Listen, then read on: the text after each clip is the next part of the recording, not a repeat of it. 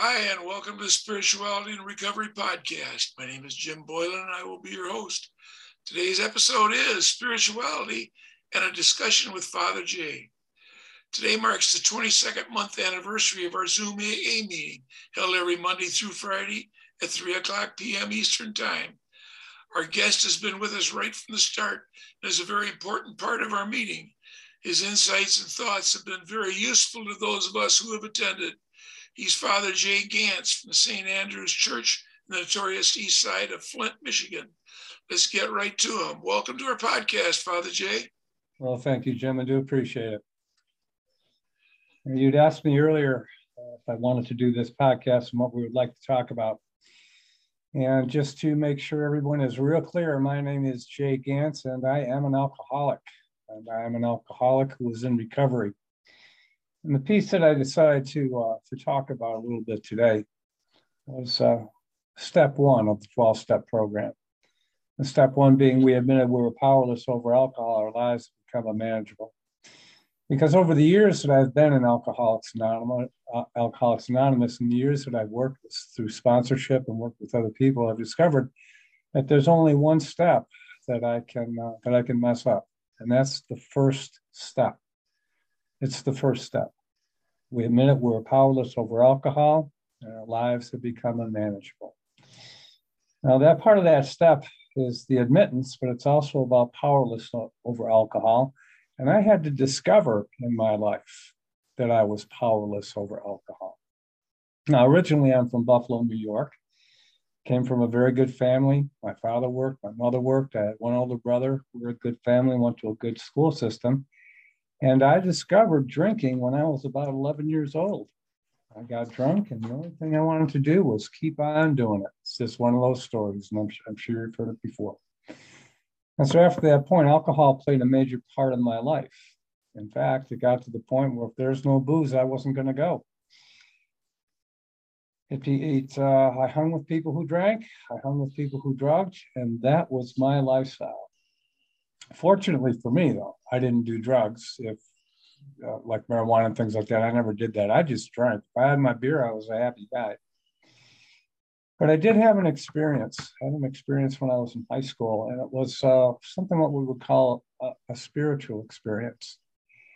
And because of that, I decided that I would like to become a priest in the Roman Catholic Church, which I did. And part of that thing with becoming a priest in the Roman Catholic Church is I've had complete high school. I had to go through my undergraduate work, my graduate work, and my ordination.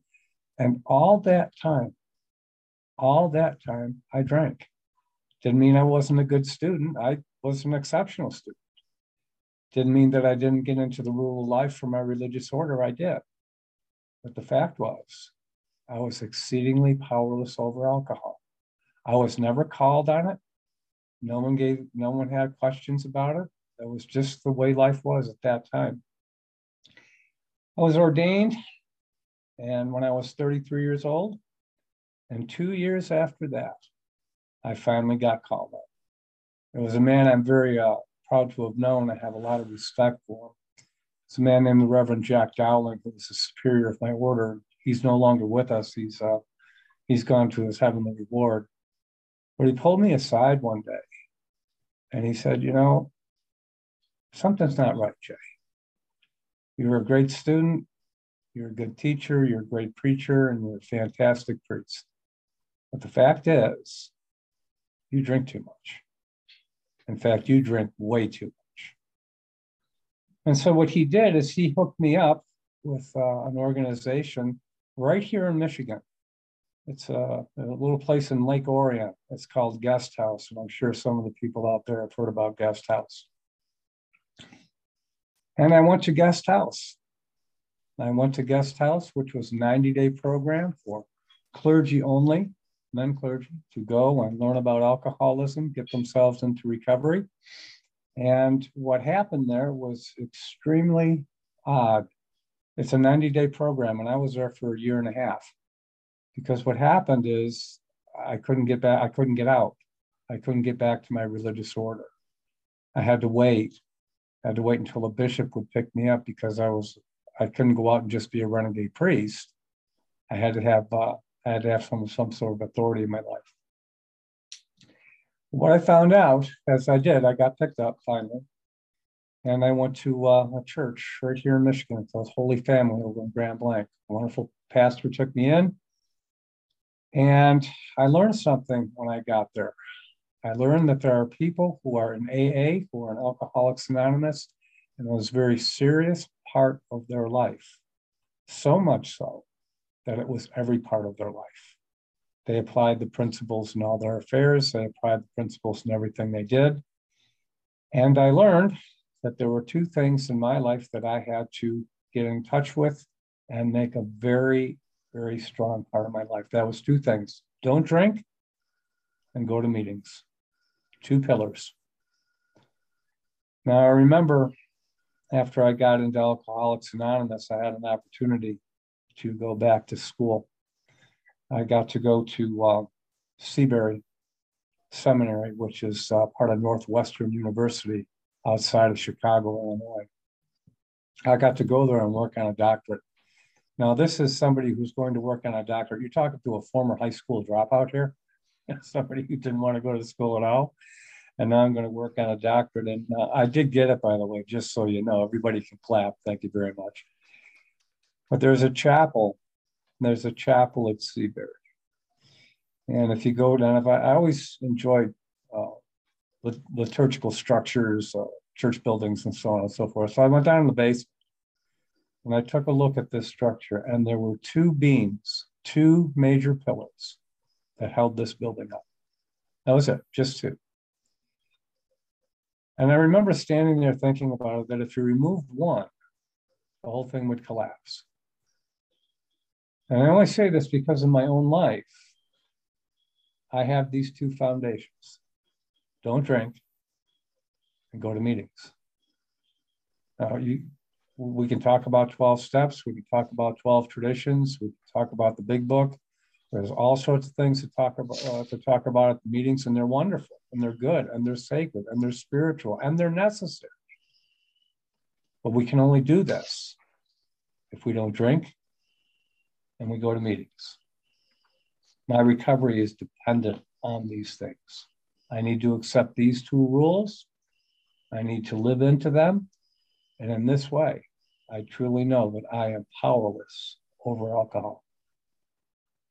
The other piece that this stuff talks about is unmanageability. When I learned to accept things, especially about my powerlessness over alcohol, I'm able to grasp concepts better.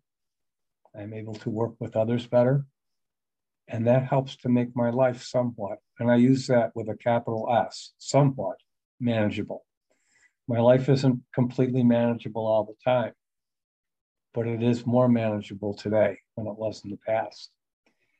And I just like to bring out something here, is that as I work my way into Alcoholics Anonymous and I work with other people, there's a meeting that I attend, and the chair of this meeting always starts the same way: spirituality and something. Whatever the something is whatever it happens to be.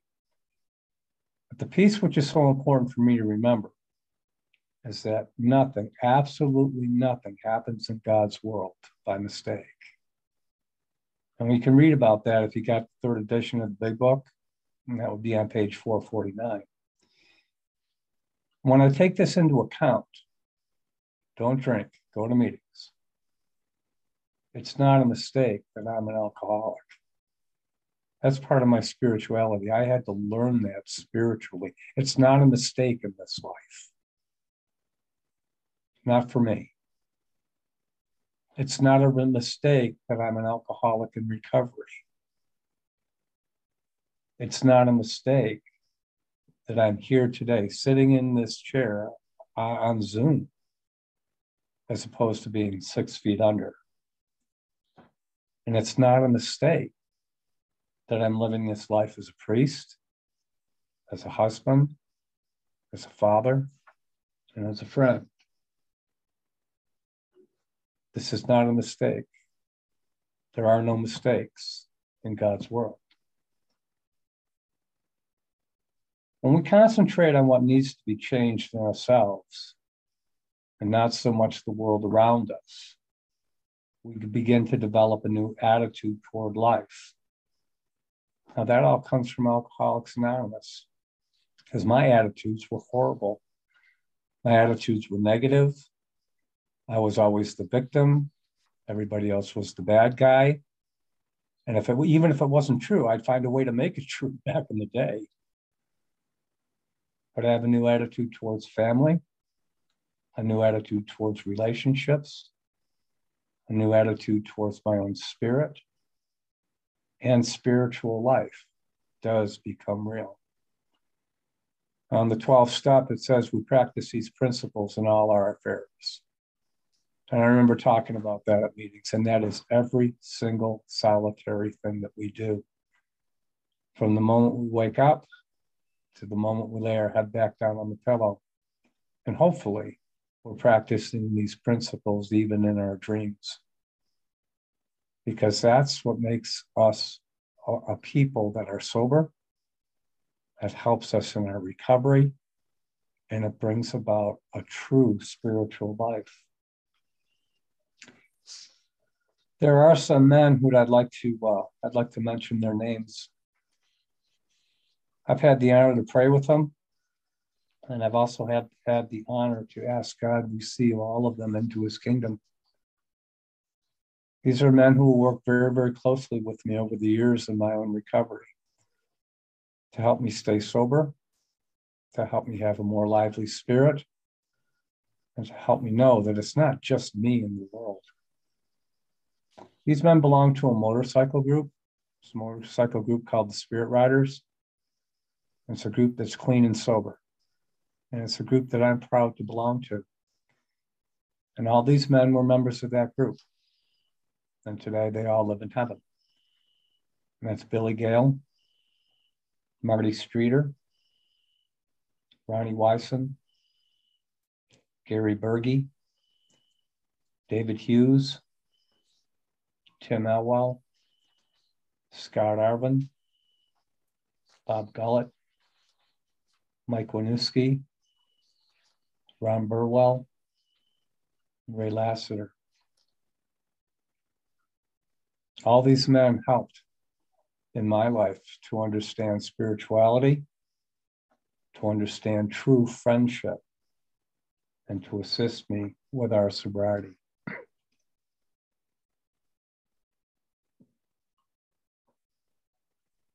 I have to remember the only step that I can make a mistake with, the only step that I can mess up is step one.